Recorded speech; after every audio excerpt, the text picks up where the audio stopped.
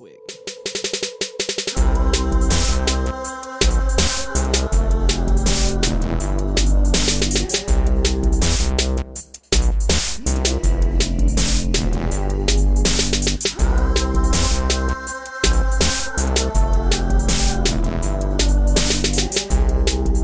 Welcome to the 51st episode of the Animal Riot Podcast, brought to you by Animal Riot Press, a literary press for books that matter. It's your host, Brian, here. If you're new to the Animal Riot community, welcome, and you can find out more about us at animalriotpress.com. Now on to the episode, You Filthy Animals, with today's guests. I'm going to introduce you because I'm feeling despotic today. I'm feeling tyrannical. Devin Kelly. Hi, Devin. Do I say hi? Jared. Hi. Marcel Pollen. Ahoy. Jared, how do you feel about the middle name? Is that like your calling card literarily? Yeah, well, that was my great grandfather's name on my mother's side, and that is my official author's name. Yes, and I insist on being introduced in triple barreled form every time. Okay, good. We're gonna discuss that later. Actually, you'll see. So we got Devin, we got Jared, we got George Sawaya, we got Seth Katz, and I believe that's everyone.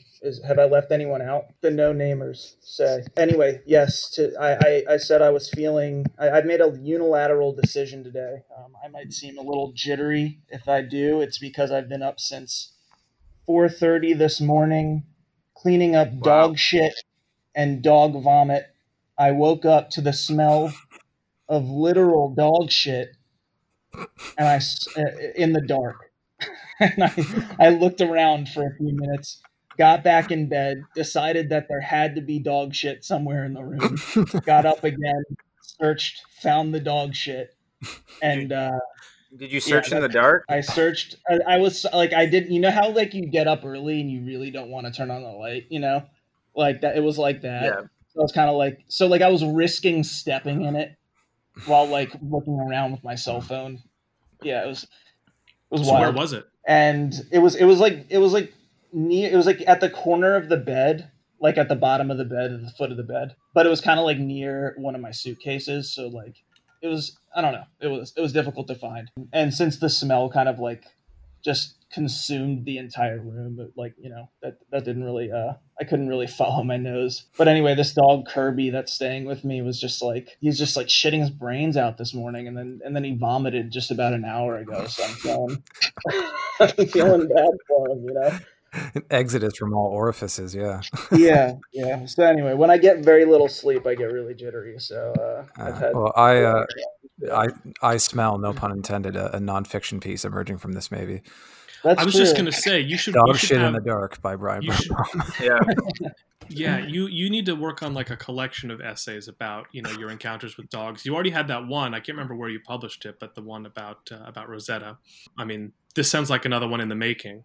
Yeah. Just do a few more, and that's a book. It's a little bit of a different tone, but yeah. Well, you need the range. Variety. You can't have a one-tone book. They can't all be about fecal matter. Does the app you use allow you to rate the dogs like based on their performance in your custody? Like 1 star shit everywhere? Like, yes, they dog. do. That's exactly what Rover does. They allow you to rate the dog afterwards, and every dog I've taken care of has gotten 5 stars. So What Kirby's really gotta pull through here.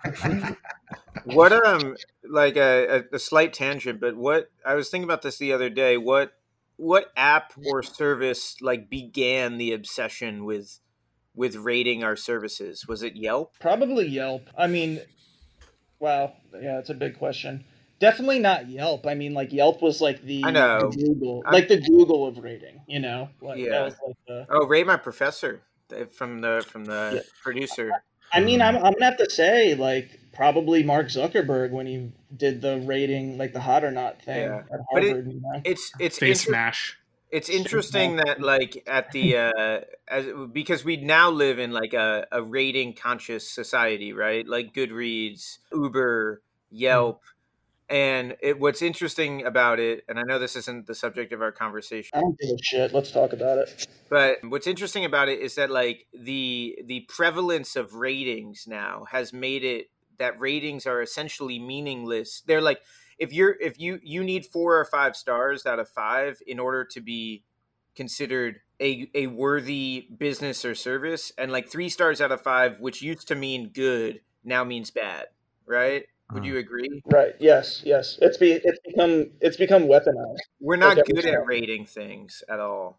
Well, if you're rating on a 5-star scale, I mean, if you're giving someone 3 stars, that might still be good, but I mean, you're still knocking some points off for some reason. One would have to, if you're a fair-minded rater and not just someone who just gets on their phone and just, angrily, punches in whatever experience they just had. I guess, I mean, we're as a society, we only give things 1 star or 5 or maybe 4. Like, very rarely do I see the thoughtful 2 or 3 star review. Or we just pay or extort people to give certain ratings. That's probably what happens more often. I recall that review for that barbecue joint in Mississippi that we came across when we were traveling. There. It's where I go when I'm there. It's just, I mean, like, what an endorsement. That's 5 stars. That's got to be 5 stars. Were there any stars attached, or was that? I mean, I could do a little quick. Yeah, well, I think the ultimate test to that is Rotten Tomatoes, because Rotten Tomatoes is not qualitative; it's quantitative. It just aggregates a bunch of different reviews and assigns a percentage rating to it. But it's not about the subjective experience of seeing the movie at all. It's just yeah. So like in Rotten Tomatoes now is like the authority on movies. People want to know like what it get on Rotten Tomatoes, as if that's somehow an indication of the movie's quality. I think Rotten Tomatoes is an especially good example because they are assigning a positive or negative value to a review that may be, very nuanced and very mixed. Rotten Tomatoes, I mean, they will log a review by a critic and they will say this is either fresh or it's rotten. And then that, determines the overall percentage, the aggregate. But I mean, you may have a review that is very much in the middle and and someone has to come in and read that review and decide if it's fresh or not. Do you think a human does that, or do you think they have an algorithm that like searches for positive and negative? Yeah. There's no way a human does that. It should be Rotten Tomatoes isn't like Metacritic, is it? It doesn't aggregate other stuff, does it? Yeah, that's where it is. It is an aggregator. It is Metacritic. It's the same as Metacritic. No different. So it is Metacritic now. It's Metacritic at the same time. Yeah. Yeah, the deliberate removal of nuance, which is the essence of tyranny. It's funny too. I was looking at Goodreads, like. Technically, each star, like I'm pretending to rate a book on Goodreads now, and 1 star is did not like it. 2 stars is it was okay. 3 stars is liked it. 4 stars is really liked it, and 5 stars is it was amazing. So the spectrum is there's only 1 star that says you don't like it, and it's the 1 star one. What was 2 stars again? It was okay. It was okay, which like I saw that I remember seeing this like probably a few months ago because I'm starting to rate books I read on Goodreads in order to keep track of what I'm reading. And I went through and then I re-reviewed a bunch of books I had read because I was like, I thought that 3 stars was okay, but apparently 2 stars is. If I saw 2.5 on Goodreads, I would say this is a below average book. And I will say so the audience perceives the stars differently. Right. Yeah, exactly. Specifically to Goodreads, if you have a book outside the 3.5 to 3.9 range, it's an extraordinary phenomenon just in itself. Because the average of everyone just rating a book, it's actually kind of what one of the things I wanted to talk about today when in relating sort of the qualitative perspective on literary achievement versus say athletic achievement. In Goodreads, if you have enough people rating a book, it's look at every book on Goodreads. So many of them fall between that range of 3.5 to 3.9. It's incredible. Yeah. It's just particularly it should though, right? Because that's what an average is, right? Yeah. So there's an average where people are willing, there's an average score that people are willing to give. So they decide their own range of what means average. So Devin, you're re-rating everything based on their scale. People have made their own fucking scale. Yeah. I mean, if they're 3.5 to 3.9. If someone gave my book 3 stars on Goodreads, which has happened, it makes me sad. Yes, exactly. Yeah. Just because it's outside that range. That's the only reason. It means that they didn't like it. That's what it means. Even though for Goodreads it means liked it. Yeah, let's look up a book on Goodreads. What's a classic book? Just To Kill a Mockingbird. A masterpiece. To Kill a Mockingbird. That's a universally loved book. It seems. I don't know too many people who don't like. Well, I'm not sure which point you're trying to prove. I want to see what the rating is. When I was growing up in 4.28. So yeah, Okay. so that's a it's definitively outside the range. right, What's the- cannot be disputed. Let's look up. Did Look up, anybody give it a 1 star? look up- Like, let's read a Brian. 1-star review of To Kill a Brian, Mockingbird. look Yeah. up like A Little Life, like because that was like everyone's darling, or like Goldfinch, the Goldfinch. Let's say the Goldfinch. It's outside that of one the really mean liked. deviation. It's outside of the bell curve. 3.92. There it is. Look at that. That's just a hair. And there it is, 3.92. I swear to God, it's like if I used to play this game on Goodreads, which means I have a lot of time on my hands, and I really just am just a consummate failure. If because I'm looking up, I'm like I once had this idea that I was going to write a book based on like a meta data sort of thing, where I was just going to take ratings from like Reddit, like basically like qualitative ratings from Reddit, and convert them into like some sort of quantitative rating. But anyway, long story short, I've looked up a lot of books on Goodreads, and the range between 3.5 and 3.9 is an actual, like, I feel like who wrote the Tipping Point? What's his fucking name? Gladwell. Jesus Christ.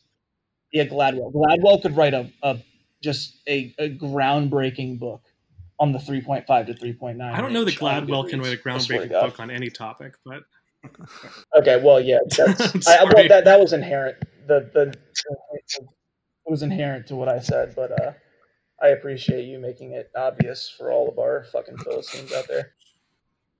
Anyway, let's talk about what I want to talk about, because I've made an executive, like as I said, tyrannical, despotic, etc., decision to talk about writing through the prism of The Last Dance. And I want to talk about it because it single-handedly motivated me to write again. Like, not that I wasn't writing before this, but I just want to say, I want to make this admission for all of us, that we recorded an episode before this, and we decided that, did we collectively decide that it was shit? I think we Is that how it followed the went lead of Kate, yeah, of our producer, of our lovely producer, yeah. Yeah, Katie said it was shit, and we all nodded our heads, because if we didn't, we were going to get sent to the fucking gulags out in Siberia. So, anyway, yeah, so we were talking about the pandemic and how it was affecting our creativity. I don't know how I feel about that. Let's hold off on that. Well, should we just now, say maybe but- that the consensus was, for the most part, that it wasn't very good for our creativity? Yeah, I would say that. Like, yeah. Let's throw that in there. exception of myself, of We'll course. see what obviously. yeah, right. Sure. Yeah, and we'll come back to that. Anyway, this is the second time I've seen The Last Dance, and I don't think any of you have seen it, I've right? seen it. Except George, I've you said watched you were watching it at Yeah. some point? You've I've watched seen it too, yeah. Okay. And it's not really important. The important thing here is that, we all agree that Michael Jordan is either the greatest or one of the greatest basketball players of all time. And he has a mentality that's just, I think a lot of people would agree that he's the greatest because of his mind more than his ability. Like, by the latter years of his career, he was still reeling off championships, even though he was nowhere near the athletic specimen he was before he was ever winning championships, And I was just so deeply intrigued as like, why was this documentary motivating me to write? Clearly it had to do with that mentality, like I wanted to achieve like some sort of greatness, like whether people recognize it or not, like there's this drive to be great, and I don't really understand it. It's like it's just such an enigma to me. And I'm so interested in it that I want to get your takes on it, honestly. And I have a couple of, whatever you want to fucking call them, talking points. What are podcast hosts supposed to say? Thinking points, maybe. Well, I should say, just right out of the gate here, because we knew we were going to talk about this today, I dipped into the Both Flesh and Not essay by Wallace on Federer just before we started this podcast. Right. And what he says at the end of that essay is that genius is unreplicable, but it's always inspiring. And that genius does inspire, even though we understand it to be singular and something that cannot be replicated or cannot be chased. Interesting. There you go. Well, I guess shut it down. We're done. Well, the idea, like the recognition that genius is a kind of singular thing, that you'll never be the person who inspires you the most, but that person inspires you nonetheless. Yeah. I wonder do you have to love the thing that the person is genius at in order to feel that inspiration? Because I love basketball. Do you guys give a shit? Like, I mean, like only George, you watched The Last Dance. you kind of don't give a shit about basketball. What was your reaction? I mean, like, basketball is not part of my sporting repertoire. I tend not to really tune in all that much. You may be March Madness or something, but I mean, like, you won't catch George dribbling around the streets. No, I'm not out there like doing layups. Not even in the pre-dawn hours getting you dribbling in. Pre-dawn crossovers in the driveway. Lacing up some track shoes and doing full court jumpers. While Brian's cleaning up dog shit, you're just hammering free throws back against the garage door. I mean, that's our literary. It's amazing to watch anyone at the top of their game, no matter what it is that they do. Yes, that's a fact. We were supposed to have the Tokyo Olympics this year, unfortunately, which have been pushed back to next year. Oh shit! I am a huge Olympic sports fan. I don't care what the hell it is. I'll be screaming at the television, half drunk, at like water polo, like Italian men's team water polo. Fucking crushing it, you know what I mean? But like one of the things that I can't claim to have any kind of appreciation for, like outside of watching it, is gymnastics. But when I watched Simone Biles, the great American gymnast, absolutely destroy world competition in the last gymnastics, I was over the moon. I was her biggest fan in the world. I don't know the first thing about a balance beam or like what being good at this looks like, but I know that she was fucking unbelievable. So it's just amazing to watch anyone like at a certain level of competency, especially at that level of competency, like just be competent, so overwhelmingly competent at what they're doing. You have to admire that because I mean, you I think you instinctively think about all the hours that it takes and all the drive that it takes. I always think about genius as like a confluence of a great many attributes and chance encounters. I always think about Michael Phelps. He's designed to be a swimmer. His hands are perfect for being a swimmer. His body is perfect for being a swimmer. But I mean, he still had to like have the opportunity to go and get in the pool, right? He still had to have a mother who was supportive of taking him, as often as he wanted to go to swim. And like, it's just this great many things happened so the world could have Michael Phelps, right? It's so interesting you say that because, like, I came into watching The Last Dance. It's the polar opposite sort of inspiration that you take from greatness because, like, my singular thought about it is why? Like, why did Michael Phelps do that? Like, why? Like, yeah, there's so many. Because, okay, here's what I learned about greatness over my 31 years. It is not enjoyable. Overall, I don't, and I think this is one of the things I wanted to talk to you guys about it. Like, why do people do it? What's the motivation? Because it's not enjoyable. To be that great is not enjoyable. The rewards are some sort of spiritual fulfillment that so far transcend the basal desires that we have, like to fuck or feel good or eat or, blah, blah, blah. Like, why did Michael Phelps do it? Why did Michael Jordan do it? I think why. That's what I'm so intrigued. I think like George said something about watching Simone Biles that I think is key, which is like there's being very, very good at something and then there's being great at something. And like when you watch Simone Biles, like he said, Simone Biles destroys the rest of the competition, which is like what Usain Bolt did. It's what Michael Phelps did, which is like. And it's why watching greatness at the Olympics is like such a profound thing, because if you watch someone like Simone Biles, you're watching her compete against literally the best gymnasts in the world. And like, then they can't even hold a candle to her. And like they are made to look mediocre by comparison. And so to your point, Brian, I think like that level of greatness, you have to like, you don't just sort of sacrifice all the things that are cliche to sacrifice, like time and relationships and energy or whatever. Like you also sacrifice, I think, a relationship to the world that is grounding and puts you in solidarity with the great number of us who lay claim to our mediocrity. And like, and I think, or just being a normal, or just being a normal and I think person. That's where, like, I think at some point everyone in their life makes a decision, whether or not it's conscious or not, to like to choose communion, like communion with Yeah. a relatively large or small, mediocre and human few, or to pursue individual distance from that level of communion. Because like, yeah, you're right, like anyone who achieves that level of greatness, whether it's Taylor Swift who put out a new album today or Michael Jordan, it's not Seth made a face, but like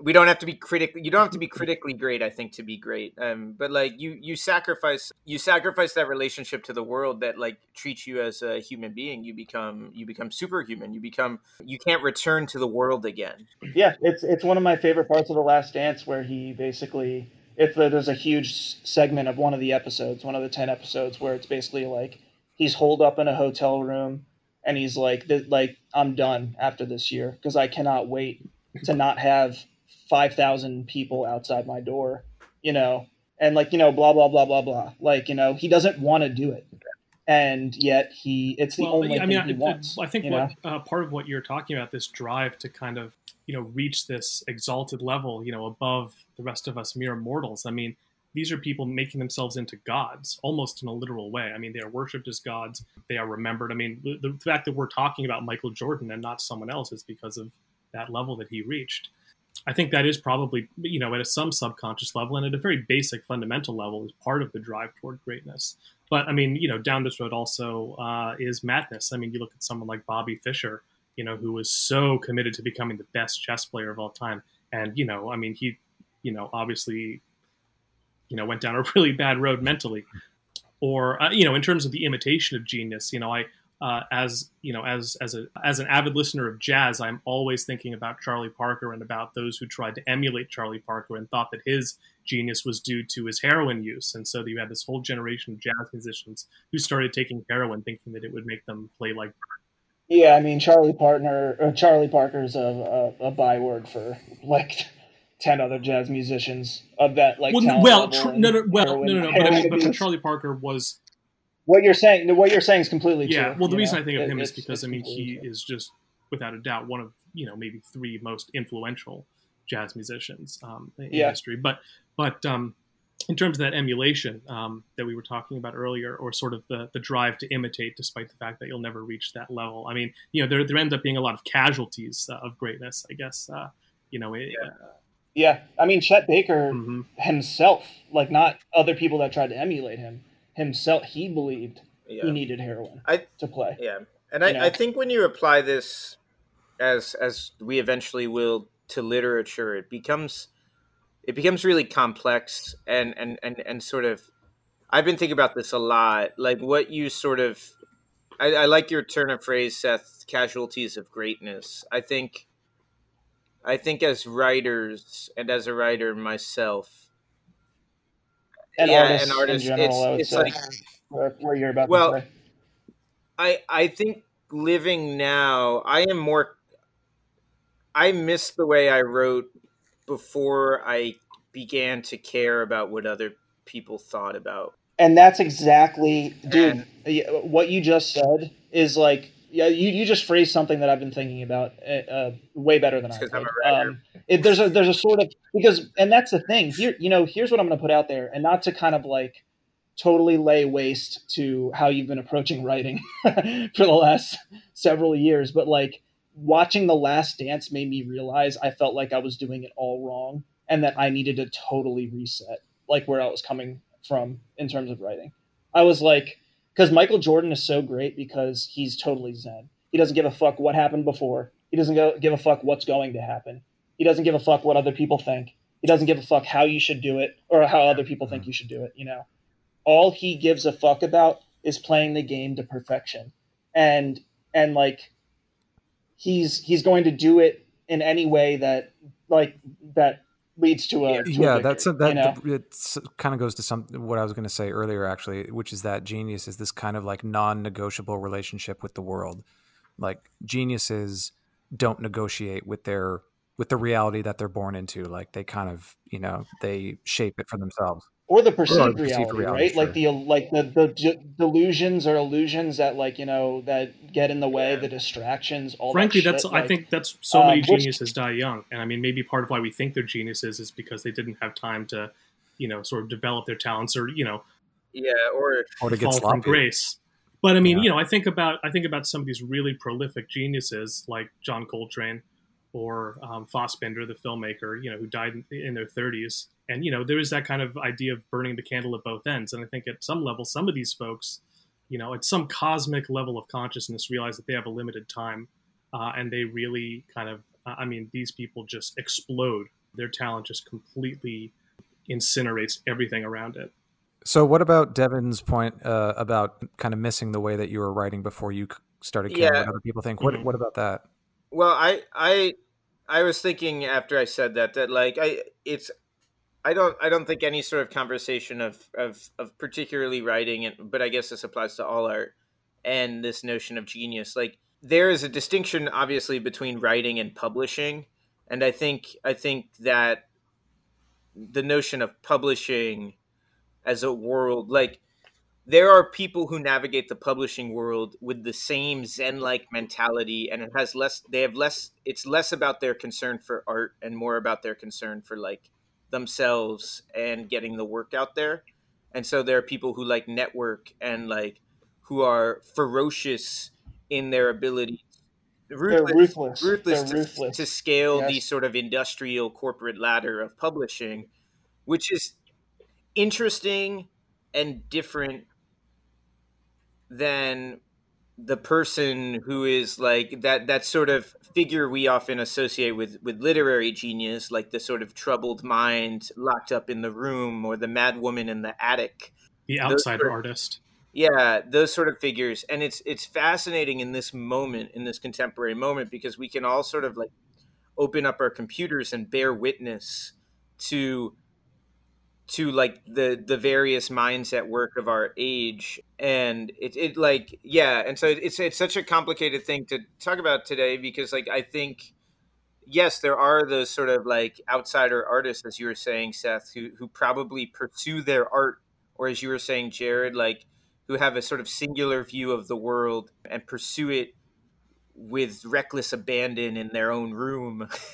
But then there are people who like publish 10 books in 20 years and are, critically acclaimed authors. And I don't know, it's just like those twin notions of writing and publishing are so separate in our moment now, I think. Yeah. And I think it's because literature is complicated by not just subjectivity, like in the most like generic sense, but also like, you have to like, in order to make it, quote unquote, you have to want to do things that have nothing to do with writing. And like, I feel like that's like a decision you have to make. That's what makes like literary genius and like athletic genius, for example, so different. Athletic genius is like, if you want it enough, but you're 5'2" and you love basketball, okay, the decision's been made for you. Unless you're Muggsy Bogues, you're not going to make it. But if you're good enough, you're going to make it, because it's an objective league. You're going to fucking do better than everyone else. In literature, go ahead. There's also like, it's like there's an objective reality as to what good is. Like, so it's like if you're actually if you're 5'2", but you can for some reason hit 12 half court shots in a row. Like if you're Steph Curry, essentially. Or if you're, you're 5'2" and you get on a track and run like a 9.700 meter dash, like you're, But the literature landscape is complicated because like no one has like good is and will always be, I think, a relative concept. Athletic genius is demonstrable. Like if you score like 63 points in a game, like there's no arguing with that. If you're a great athlete and you blow everybody else out of the water in like the 200-meter dash or whatever, like there's no arguing with that. But literature is a gated world, and you can send a genius manuscript to every editor in New York, and they could all be like, yeah, doesn't work for me. But it's also like what you just said. It's genius is not demonstrable. Like explain the theory of relativity to a million people, and so many people are going to get it. It's not. You can't shove literary greatness down people's throats. And so that's why, like, more than so the question became so much more complicated for me when I watched The Last Dance, because it's not only why would you pursue this, because even if you achieve, it's not really enjoyable. But it's also, for us, it's like, why would you do something that literally has like no benefits? Well, I don't know if I'd say it's not enjoyable. I mean, it's a passion, and a passion by definition is like a state of suffering, and like you have to suffer what you love. And anyone who's ever loved anything, whether it's your wife or your children, or like what it is you do, writing, being an athlete, there's a component of suffering in loving anything. And I think that's really more what it's about. It's not that it's not enjoyable or that it's too difficult. In the case of somebody like Jordan, like it wasn't sustainable. He knew he had to get out eventually. Yeah. Well, Jared, what does that say about you? Because you love so little.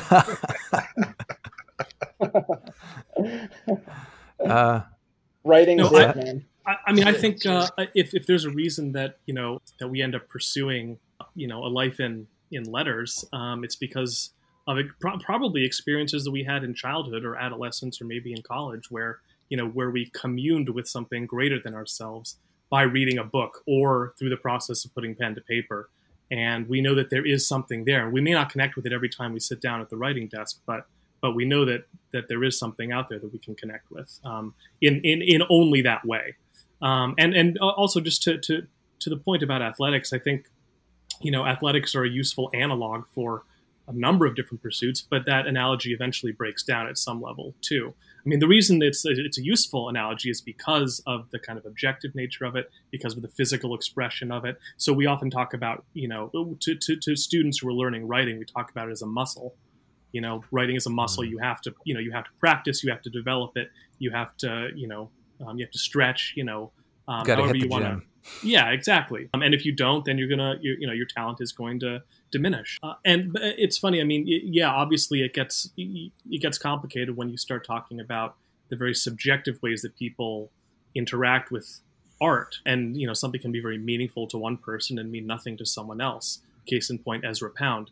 But I do think that athletics continue to be a useful analogy in that sense as well. For what you were talking about, Brian, if you are 5'2", you have certain limitations that you may never be able to surpass if you want to be a great basketball player. And I think that's true of writing as well. I mean, some people just are more talented than others, and part of it is putting in the hard work and, putting in the hours at the desk. Part of it has nothing to do with writing at all. It has to do with your ability to see the world, to understand, or at least have a perspective on the things around you.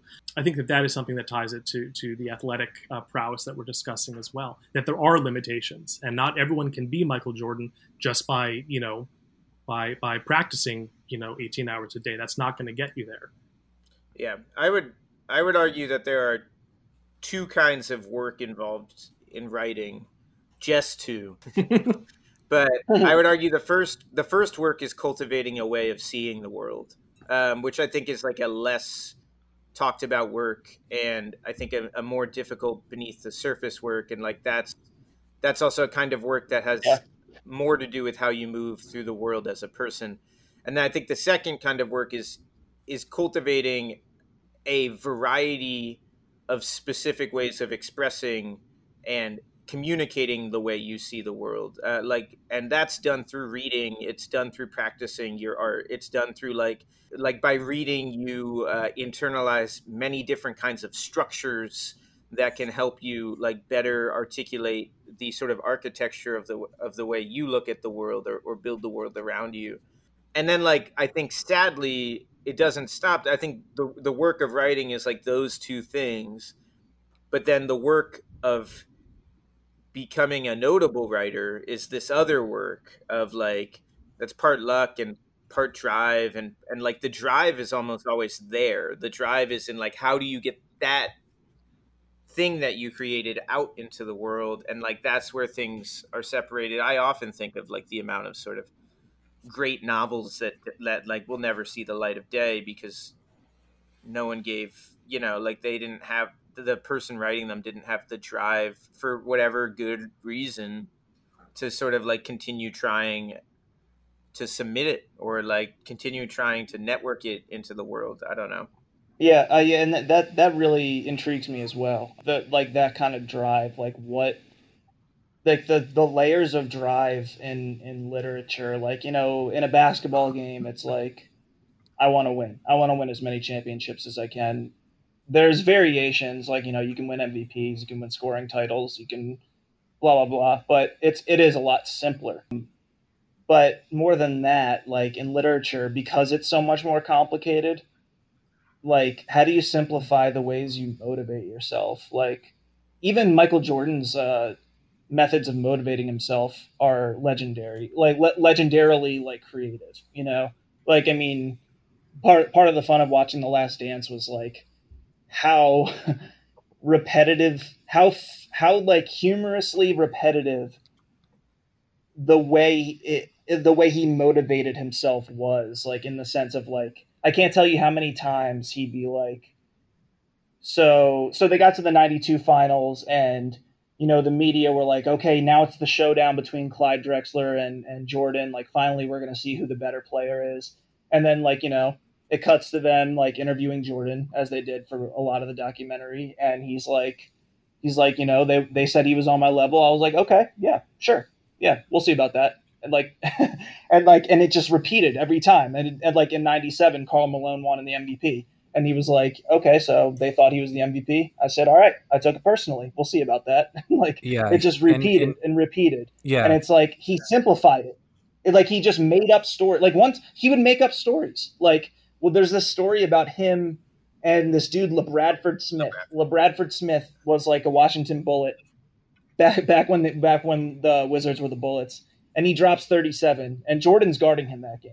And so they just so happened to play Washington again 2 nights later in Washington. And Jordan says, he tells the media that, like, you know, he's like, look, like, LeBradford came up to me after the game. He was like, nice game, Mike. And yeah. And so like, and so he tells everyone, he's like, I'm going to score what he scored in that game in the first half. And he only scores 36 instead of 37, but in the first half. And he totally made that shit up. Like, totally made it up. Like, it never happened. Well, and Jordan, it's not like that shit didn't It's happen. clear from that like, documentary, you know, Reggie Miller that Jordan has like an elephant's memory for like every single slight he ever received from anybody. Yeah, everything. He said he literally has, like, you know, he calls it a list. And did he make a list? No, the list is in his head. Like, you know, he was like, you know, when he retired to go play baseball, you know, Brian Russell came up to him, and he was like, man, why'd you have to quit, man? Like, I could have guarded you. I could have shut you down. And, like, Michael's like, all right, he was on my list after that. Like, you know. But, like, you know, like, how do you simplify that in writing, you know? Like, what do you do? Like, how do you wake up? It's fascinating, too, because, like, you know, I love – it's like, you telling that reminds me of how, like, my brother will send me videos back when NBA was – well, I guess NBA is starting, right, Seth? Is NBA starting? Okay. Yeah, my brother would send me videos every once in a while, like of like a LeBron James press conference when like LeBron, they'll like talk about like a play, and then like he does this all the time. Like he'll talk for like 5 minutes, breaking down exactly what he was thinking during the play and like where the defenders were, and like and the play had happened before, and he just like it's like 5 minutes, and you realize. They're always like so fascinating to watch because, and I was thinking about this as you were talking, because like, I think with sports, the greatness looks so fluid on the court and so natural and so much a part of someone that you actually are surprised often when someone like Michael Jordan has like a list of past offenders, or when like LeBron James can actually break down like half second by half second what's happening on the court in hindsight, and like has like a perfect sort of attuned athletic memory. I don't know if that has nothing to do with what you asked, but I think as writers, you're expected to have that. It's part of the art, this sort of like you're supposed to be smart. Yeah, but what you said just it kind of does tie in the sense that, like, you know, like, for example, to write like a really great novel, like to be a good writer, like, just period, not even great. Like, you need to have that sort of memory. You need to have that sort of obsession. You know, if you don't remember where Chekhov put the gun, you can't use it later. And like, no one else is going to remember that because they don't care enough or whatever, you know?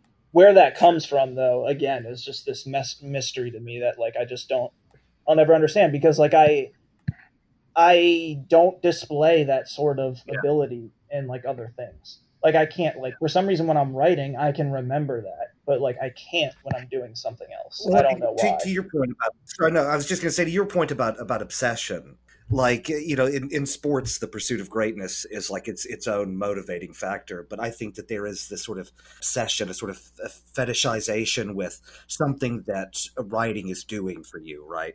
Whether it's like you just have a fetish for words, like I just love words, right? I think you have to have an appreciation for language, but like a fucking love, like I really, it gets me excited to discover like a word. It's just a lovely thing. You know, if you go in, speaking of greatness in art, like if you go to the Met in New York, you can go up to and be like about two or 3 inches from Van Gogh's Cypresses, right? And you just look at what he does with the paint. Like I think I may have mentioned this once or twice before, but it looks like he just went crazy. He went animalistic in the paint. He loves his paint so much, you can imagine that at one point he cast his brush aside and started using his tongue, you know, or the tip of his dick, like he just or his member, yeah. And I think that's more of a driver in like the individual pursuit of being a writer, right? Yeah. We're not after championships. I've never heard a writer say, "I'm going to get like 4 Nobel Prizes. I'm going to get that. I'm going to get that fucking Pulitzer," you know. And that's what's, you know, George, what you just and it's fitting that I'm going to bring this up now because you love Hemingway as well. But so many people don't. Well, so many people don't like Hemingway, or you know, whoever is like that, Mailer, whoever's like that. But like, it was fine. It was totally fine in Hemingway's time to be like, "I'm a better writer than you," and that brutal sort of competitiveness, you know, and that's carried over in sport, but only to a certain degree. Like, you know, even now when you hear LeBron say like, "I'm the best player in the world," people will criticize him and say, "Well, Michael never had to say he was the best. Everyone just knew he was the best." You know, he gets criticized for it. Like, I feel like we've, you know, I feel like in a way we're exiting a stage of humanity in which like win at all costs, brutal competitiveness is just like no longer in vogue. And it bothers me. I think it's ideological. I think it's ideologically in vogue. I don't think it's I think to George's point, that's what George's point about like loving the medium, I think is so apt. I don't see that discourse in the writing world as much as I would like to. People like really talking about like you don't hear people talking publicly about like someone's syntax or someone's turn of phrase, someone's ability, structures, like the things that happen on the word and paragraph level. You don't hear people talking about how DeLillo writes a single paragraph on a single page and then takes the page out of his typewriter, like, and like that sort of love of medium is like relegated to, I think, like the ways in which we would talk about it as students. It's probably relegated to craft classes and drinks after workshop, and not like a larger discourse where I think like I think there is a deep competitiveness in the literary landscape, but I think it's ideological. I think it's about like, I think it's about the stuff you write about. It's not about how you write it. I think the kind of competitive braggadocio that we associate with writers like Hemingway and Mailer is also associated with a certain kind of, you know, brutish masculinity that is very much out of. Yeah, I was gonna say. I was going to give the disclaimer of like. I wasn't going to say toxic masculinity, but and I was going to say like. I was going to say I'm wondering if whether like, you know, because it's not like there aren't women like that. Like it's not. This isn't something, you know, confined to the male. I was going to just kind of flip it around and say, I mean, you know, the latest kind of cause for celebration in the literary world is Colson Whitehead becoming what people are calling the literary equivalent of an EGOT. The EGOT being, you know, a performer who wins the Emmy, Grammy, Oscar, and Tony. And, you know, Colson Whitehead has now won, I think, all the major literary prizes and is being roundly celebrated for that. And, you know, I don't see Colson Whitehead going out and, you know, proclaiming himself any kind of genius, but I think people are happy to see. I mean, I don't know that the writing community or the literary world is more supportive than it used to be, but I think there's more of an emphasis on on that very idea of the writing community that we keep hearing about, whether it exists or not. There's this kind of desire to have a supportive writing community, where we champion other people's work, and we appreciate other people's work, and we share other people's work, rather than that kind of more individualistic, drive toward my own personal success that, we may have seen more of in the past. Yeah, well, two things about that. The first one is that, writers typically don't fit that profile. I mean, a few hypermasculine writers have, like Hemingway and Mailer, but generally writers, especially these days, are very vulnerable creatures, and they're almost always modest, or maybe falsely modest, at worst. We don't typically associate writers with that kind of arrogance. Yeah. It's not usually in their character, or at least it doesn't seem to be in their character. But not only that, the second thing is that, insisting on being a genius is typically not a very good look. I mean, you could be a genius, but if you go out and start calling yourself one, like, then you start to look like you're full of yourself, and it never really, it's not received well generally. But, if you want to be thought of as a genius, you're always able to persuade a certain number of people that you are. And my frame of reference for this in the world of art is a band like Oasis, for example. Like in the early 90s, like after Definitely Maybe was released and after Morning Glory, Oasis was arguably one of the biggest bands on the planet, and they always used to say, like, we're the best band. We write the best songs. We sell the most records. We play the biggest shows. Like, we're the best band. And everybody thought they were so arrogant, but they had the temerity to say that. And there's something to be admired about that. I mean, it's, I quite like that, actually. Yeah. Well, and it's like it's obviously not binary in the sense of, like, you have to either do that or keep your mouth shut. It's like, for example, like Bret Easton Ellis and David Foster Wallace didn't necessarily say, "Hey, I'm the best writer of all time," but they had their own little feud. And, like, that's sort of like Michael Jordan's sort of bone to pick, and I'm going to do better than you. Franzen and Wallace had like a quiet rivalry. And yeah, I mean, in terms of intellectual competitiveness, I mean, being smart kind of precludes you, in a certain sense. Being metaphysically intelligent kind of precludes you from going out and claiming yourself a genius, because you have to understand a certain sort of standing in the universe, right? Like humility. So. But it can come in different forms, though. You know what I mean? And I do think that, Devin, what you said about the ideological competition of, like, what we're talking about. Yeah, I don't know. I'm less interested in that, to be honest, than, like, a sort of, you see Elon Musk. He's definitely pressing buttons ethically, but no one's denying his genius, and no one's denying what he's doing for society. And do I think it's, like, kind of driving him in a way? Yeah, absolutely. So I don't know where to take it from there, but I do wish it was kind of there with regards to writing, and it was less about that sort of, like, oh, are you talking about this? It's interesting what Jared said. I like about most writers not actually fitting that Hemingway sort of brutish profile, and it's related to what Seth said about like I think there is a sort of, the internet has created a community of writing that is, like, you can be a part of if you want to. And it's funny how the community of writing sort of treats people who just choose not to belong. I think Franzen is a really good example of someone who, like, I don't associate with Franzen the same sort of hyper masculinity that I associate with Hemingway. In fact, I find him to be sort of cute and awkward socially. I find him to be I don't think he knows how to act with people. Like, I don't. And I think that this gets him in a lot of trouble, because, like, he doesn't have a social media presence, but then, like, you can be guaranteed that, like, once a year Jonathan Franzen will publish an article or a review or say something in, like, the New York Review of Books that will control the literary news cycle for 2 days.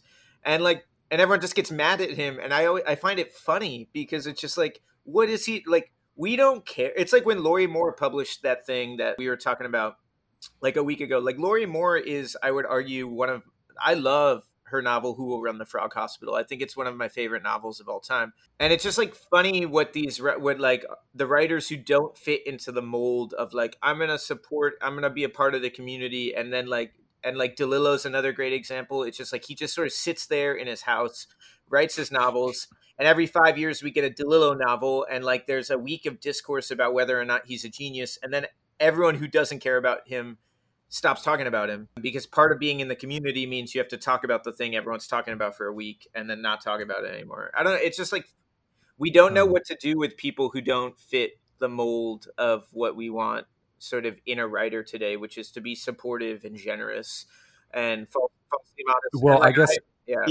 I guess probably the best. And that kind of bothers me. I'm not gonna lie. Like I think that's what I'm touching on, is like it bothers me that like writing has become equated with ethics, which in no way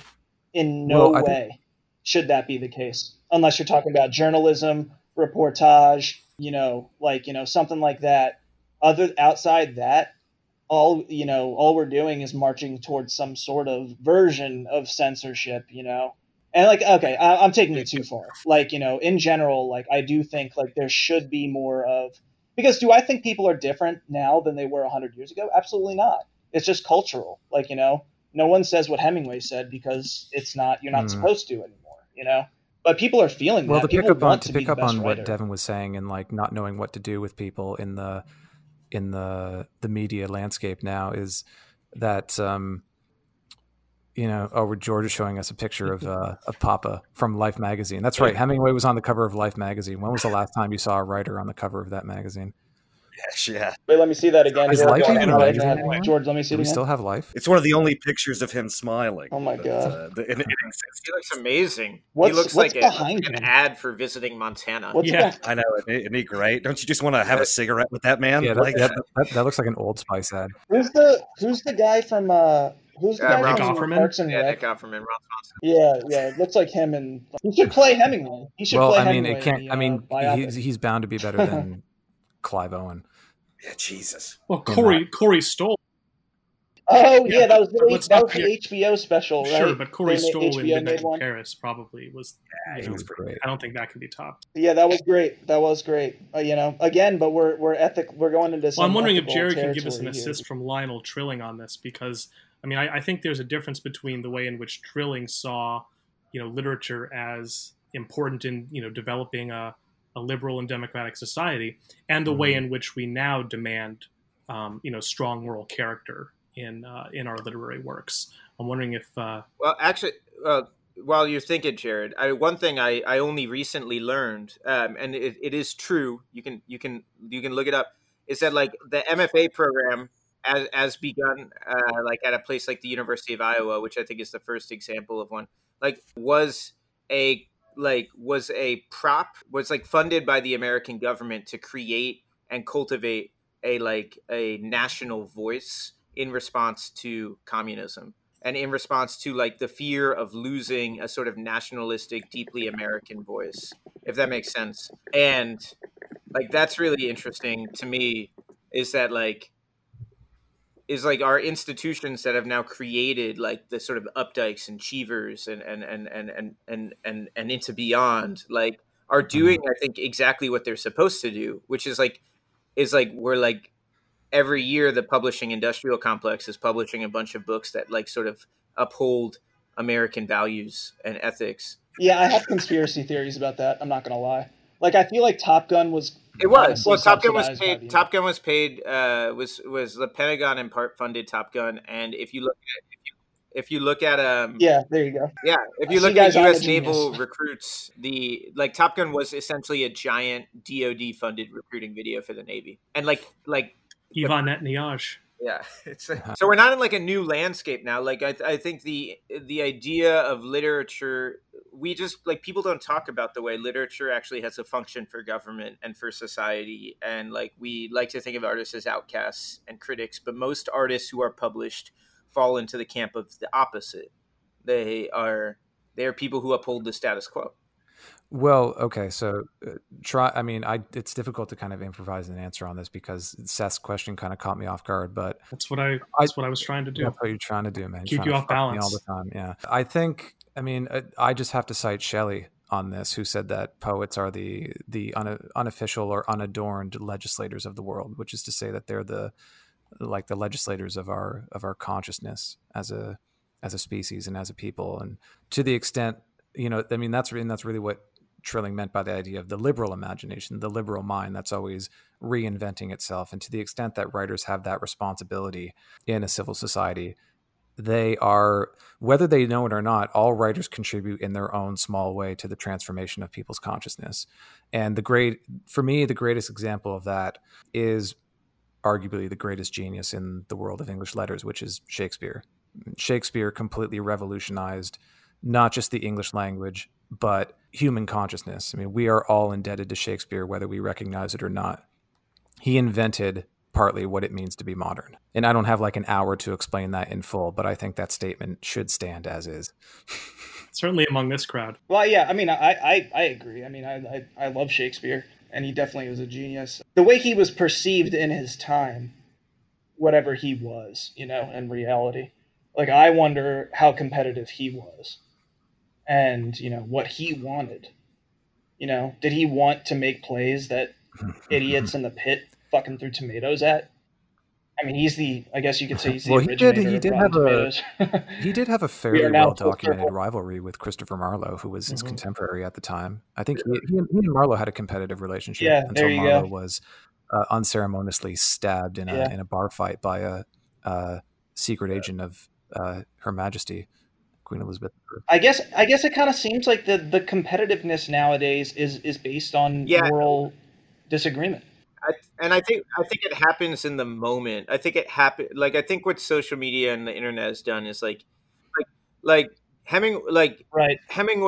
If we're gonna, I mean, I know, but like Hemingway and Gertrude Stein, for example, like Hemingway owes a great debt to Gertrude Stein, but then they had like a falling out, and then like when he published A Movable Feast, like he trashes Gertrude Stein in A Movable Feast, and it's like that's the old way of doing things. Is like when you're feeling competitive, or if you have beef with someone, you wrote a fucking novel and you trash them in the novel. And like, yeah. Oh, and it's interesting you bring that up, because in The Last Dance, one of the like a big feature of The Last Dance was how after the Bulls lost to the Pistons 2 or 3 straight years in the Eastern Conference Finals, and then finally beat them, and how Isaiah Thomas and Lambier and everyone on the Pistons just walked off and didn't shake hands with them. And Jordan's really pissed off about that, and it's one of the reasons why they had beef the rest of their lives. But if you go back, the Celtics did the same thing to the Pistons when the Pistons dethroned them, and like that happened before. And again, like, I guess like it comes down to things are changing. I mean, is it for the better that things are more transparent and that you can get on social media and it's more about who said what yesterday, and like, yes and no. I think that's another conversation, but just overall, like, I do wish, like you said, Devin, I wish it was more about the work. I wish it was more about the craft. I wish it was more about, is it fucking good? That's the real question, right? Like, that's the question we should be talking about, but we're not. And then we could have people having like, friendly jabs at each other. I mean, was Hemingway friendly with Stein? Like, I don't know. But like, was anyone going to die over their feud? No. Like, I think I have fun hearing that, I love hearing Jordan, like, prattle off his list, quote unquote. It's fun. It's fucking fun. I want to see people driven to their best. I want to see them push the limit, And on social media, it's like you're not seeing that. You're seeing, did someone phrase this comment steeped in some moral quandary? To keep this in the realm of literature, if you look at the way the most recent genius of our literary age has been treated, and for me, I think the greatest genius of the last age is probably Wallace. And if you look at the way he's treated these days, I mean, after he died, he was given angel wings, like so many people who die too young. And he was deified for a few years after his death. But that's really changed. There's been a sea change against Wallace in the past couple of years. And some people really hate him now. If you go on social media, there's just so much slander and vitriol against him. One thing that it all has in common, though, is that none of it's about the work. It's all about like how nasty he was to one of his ex-girlfriends, right? It has nothing to do with his actual genius. has to do with his flaws as a man. You'll see criticisms about his work, but and some of them are fair and some of them are not. But no one's going to come out and say Wallace was a shit writer. Everyone knows he was a genius. Statement. Yeah. There's nothing to say about that. Yeah, and I mean, like whether it's him, whether it's anyone, I'm more interested in what they wrote. Like to be honest, like because no one's going to be pure. And again, I want to bring up The Last Dance because this is the prism through which we're talking about all of this. And when Jordan's gambling addiction was unearthed, that was the thing that they used to try and bring him down, right? Like that was the, and they said, you have a gambling addiction, like, blah, blah, blah. And it's all this extraneous bullshit that has nothing to do, which really his gambling actually was just part and parcel, part of his, what he called, like, do I have a gambling problem? No, I have a competition problem. Like, he said, like, am I hawking my championship rings, my house, to feed my gambling addiction? No, I'm not. Like, I'm rich as fuck and I can throw down $1 million on a golf game. I just so happen to be able to do. There's a story that they tell in the documentary where like the guys who were part of like the road crew, like the security guys, when they would be on the jet together, like the security guys would play cards at the front of the plane and they'd be playing for like $1 or $2 a hand. No, it was actually other players. It was players who are also rich, right? Like they're also rich, but they refuse to play for that much money. But like the big boys in the back were playing like hundreds of dollars per hand, but like the guys at the front were playing like $1 or $2 a hand. And Jordan went up and played with them. And they're like, why are you up here playing with us and taking like our nickels and dimes? And he's like, because I want to beat you and take your money from you. Yeah, he said, because I want to say that I have your money in vicious, my pocket. That was what he said. Yeah. Yeah, exactly. Yeah. And I love it. And I love it. I don't Genius, know. Though, it's just like, I love it. And speaking of genius, I think you wanted to talk about this, Jared, but like going back to that, I mean, you call it a trance state, right? That was the way that you framed it.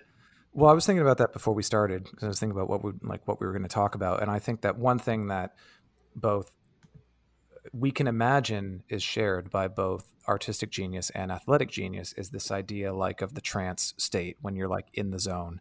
That's something that's very difficult to describe to people, but I think all of us have maybe at least touched it or felt it even for, a little bit in our own work. And there is something about that state of, unself-conscious flow, whatever you want to call it, like athletes call it being in the zone or, there is something about that. There is something to that. I think that's true. Yeah. There is something about that for both art and athletics is that like that feeling of the trance state. Yeah. And I think that probably has something to do with genius because I think you need to be able to tap into that. Yeah. I honestly think it ties straight back into what I was saying about Jordan doesn't have any prejudice in his mind toward relating what is going to happen in the game in front of him or the play in front of him to what happened yesterday or the year before or what will happen like the next a year from now. I think that we all experience the trance state in the presence of genius. I mean, we have all felt, you may not normally call it a trance state, but when you're reading a book, when you're reading a novel and you're so involved in the story and you're not thinking about anything outside of, the covers of that book. I mean, you have the same experience watching a really intense basketball game where you are so keyed into the action and you're ready to break something, when the ball doesn't go in the net. I mean, I don't know if that's exactly the same thing as, as an athlete who's in the zone or however you want to call it, or a writer who's really kind of communing with something as they're moving the pen across the page. But I think, well, certainly as a writer, I mean, so much of my motivation to write comes from my experiences reading, just sitting alone with a book and, and going off somewhere else, somewhere that, I'm not physically, where you're kind of transcending your physical self. At least that's what reading a really good book feels like to me. There are some great works that we have to assume were created in that place, books or poems that were written in a kind of fever, a kind of fugue state. Mm-hmm. I mean, like how on earth does Mary Shelley write Frankenstein and the amount of the window of time that she wrote if she didn't just sort of let herself go, or if you were to read Whitman, Howell, absolutely, Whitman, Ginsberg, one of Ginsberg's favorites, Leaves of Grass, Blake. I mean, there is a lot of it, especially I'm glad you brought up William Blake, of course, because I mean, to him, it was a transcendent act. He was sort of making his own connection. He was laying line between him and the divine, because he was driven by that need to transcend through language. It shares a lot with sporting greatness, and it shares a lot with, I would even go so far as to say, religious fervor, right? As a half-lapsed Catholic, like, it's difficult when you walk into a church not to feel the presence, right? The architecture and the stained glass. It is when you commune in that way and allow yourself to just sort of go along with it. It is almost like what one can imagine an oracle at Delphi, right? Sort of breathing in toxic cave fumes and then writhing around, right? And something spiritual, something ecstatic about creation, or about playing basketball at the highest level, right? Just sort of the shutting off of the conscious mind. That's probably one of the reasons writing is so fucking hard, is because it's a paradox. Like in sport, you literally can have muscle memory, right? Like you can, like even the triangle that Phil Jackson ran with the Bulls was like one of the most complicated offenses, ever conceived. And there were like something like 50 something possible outcomes from running it. But if you run it enough times, like, those outcomes aren't something you remember. They're just something that naturally comes from running it. And you practice your jump shot, you practice passing.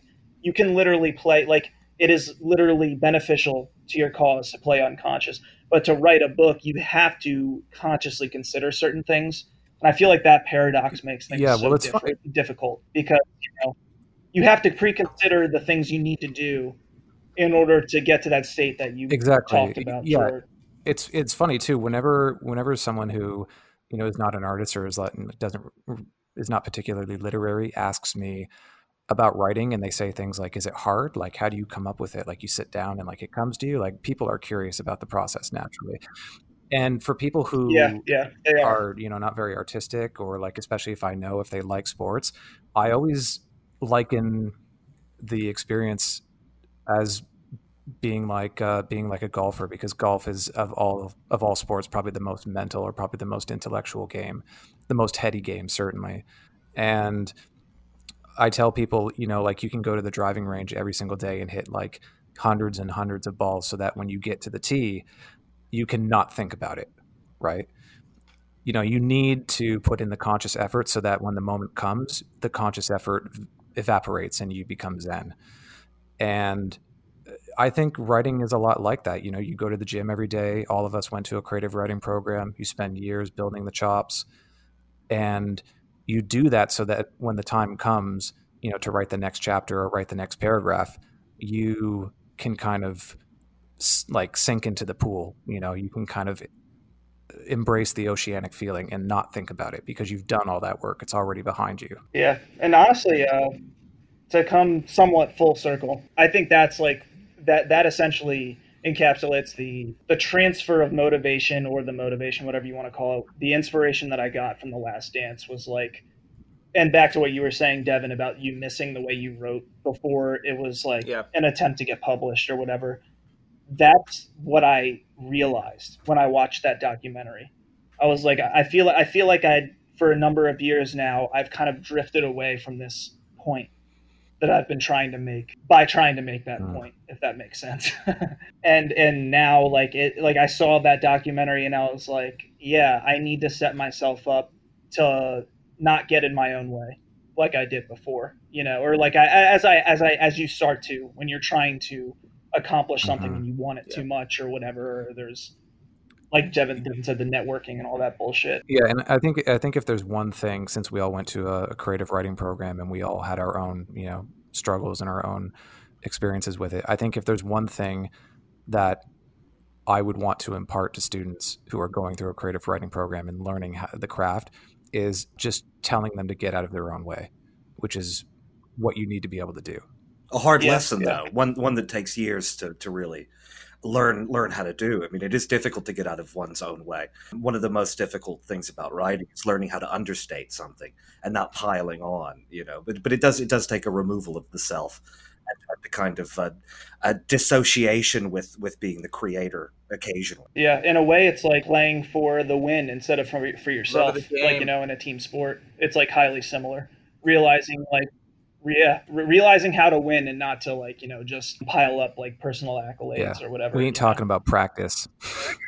Our producer has joined us. Yeah. We're talking about practice. Practice. Not a game.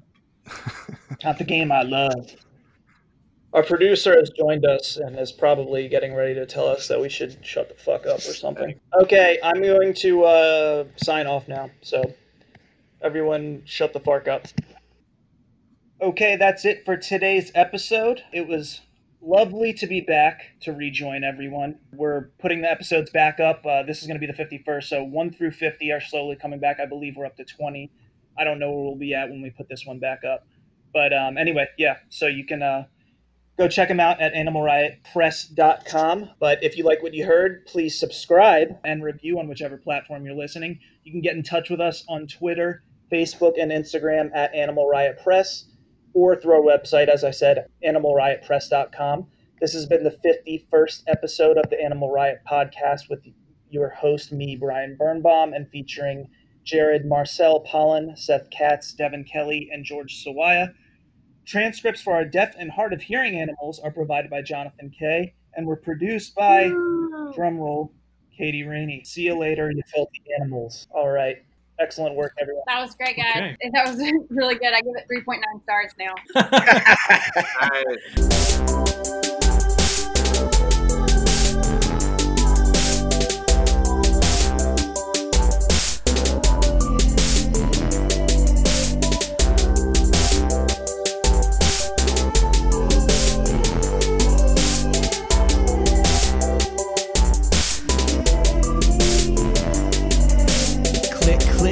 Yes, sir, it's the burn. Bombing on y'all and getting gully as the fern.